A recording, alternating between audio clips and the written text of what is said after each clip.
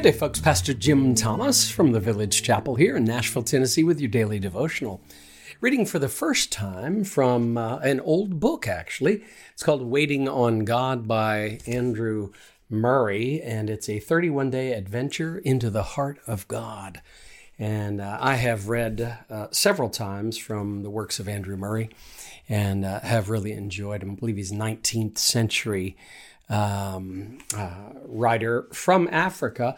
And this particular one is just, he zeroes in on the subject of waiting for God in a way that I find quite not only challenging, but encouraging. And his passion for a life of devotion toward God is infectious. So let me read the first of the 31 readings from Waiting on God by Andrew Murray. It's called The God of Our Salvation. He quotes Psalm 62:1, and let me read that first and then his thoughts, and perhaps you'll find this as inspiring and encouraging as I did. Truly, my soul silently waits for God. From him comes my salvation. That's Psalm 62:1. And he's going to explore that a little bit more. What does it mean to wait for God, this God of our salvation? If salvation indeed comes from God and is entirely his work, just as creation itself was, it follows that our first and highest duty is to wait on God to complete that work as it pleases him. Waiting becomes then the only way to experience our full salvation, and the only way to know the God of our salvation. Any difficulty we have in experiencing our full salvation is caused by this one thing: the defective knowledge and practice of waiting upon God. All that the church and its members need for the manifestation of the mighty power of God in the world is the return to our true place, that place where we truly belong, both in creation and in redemption, the place of absolute and unceasing dependence upon God. You may wonder what elements make up this most blessed and needful waiting upon God, and why this practice is so little cultivated? As we answer those questions, may we begin to feel how infinitely desirable it is that the church, that we ourselves, should at any price learn its blessed secret. So I love even just, you can just tell the flow of language and the sentence structure and some of the word choices from another time and place, certainly than mine. But I love his deep passion for the Lord, and not just for religion, not just for amorphous spirituality, but for God himself, and to want to place himself before God. To receive from the Lord, to hear from the Lord, to see the Lord with the eyes of his heart, and to hear from the Lord with the ears of his heart.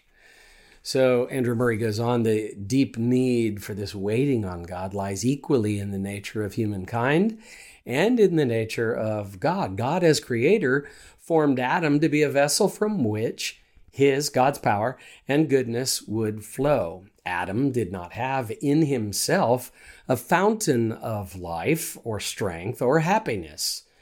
The ever-living one was each moment the communicator to Adam of all that Adam needed.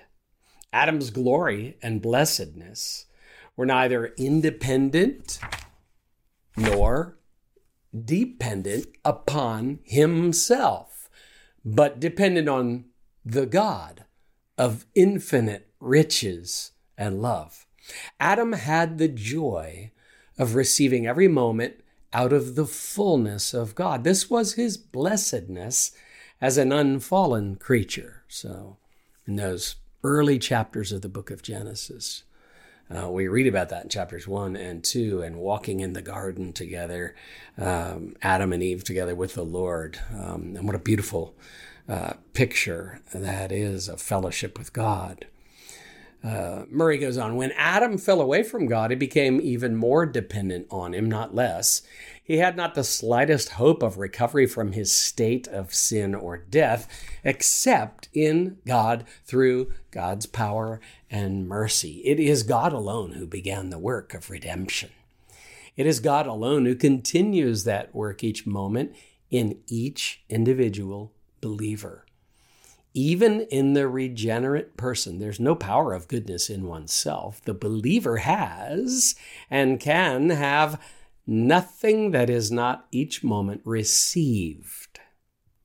Waiting on God is just as indispensable and must be just as continuous and unbroken as the breathing that maintains one's natural life. And I've heard that before, maybe you have too, that there is a certain a metaphor in the whole physical breathing thing, breathing and receiving from the Lord, breathing out, confessing our sins, and this breathing in and out is just this constant being refilled by the Lord and in His power in union with Him. And so Murray, I think, is getting us with this image of waiting on the Lord, waiting on God, to see our complete and utter dependence on the Lord. Wow. It is only because Christians do not realize their relation to God of absolute poverty and helplessness that they have no sense of their need of absolute and unceasing dependence, or of the unspeakable blessedness of continually waiting on God. But once a believer begins to sense it and consent to it, then the Holy Spirit gives each moment what God each moment works. Waiting on God becomes the believer's brightest hope and joy.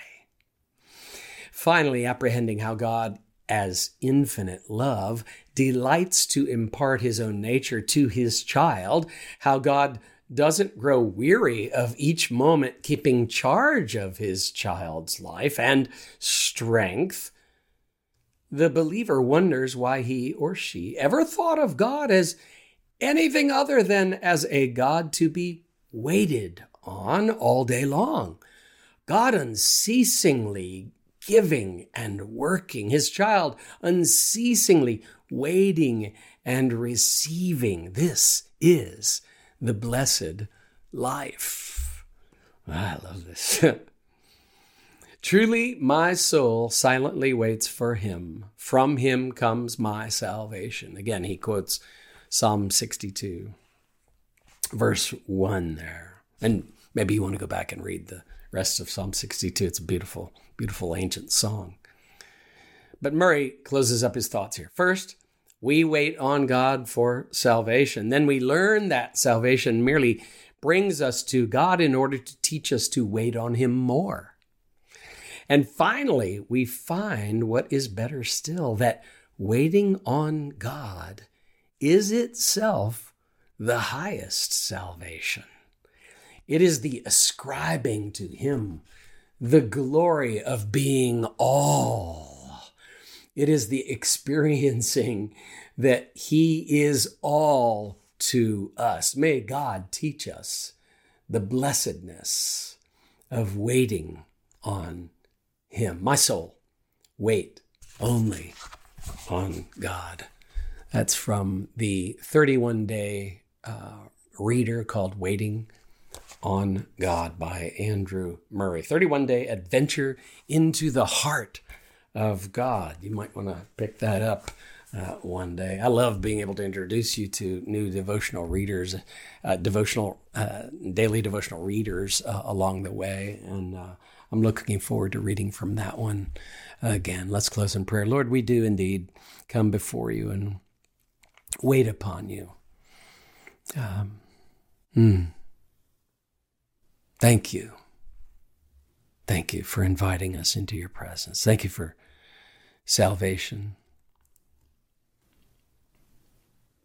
Thank you for this moment to just be quiet and be in your presence together. May we, your sons and daughters, this day walk with you. Pray that you, Lord, would be with us in each and everything we do. Holy Spirit, that you'll fill us anew with your presence. Keep us mindful of Jesus. We pray in his name. Amen and amen. God bless you. Daily Devotions with Pastor Jim Thomas is a resource of the Village Chapel in Nashville, Tennessee. If you find this daily devotional beneficial, leave a review and share it with friends and family. For more resources or to support our ministry, visit our website, thevillagechapel.com. Artwork for this podcast by Kim Thomas. Music by Phil Kagi.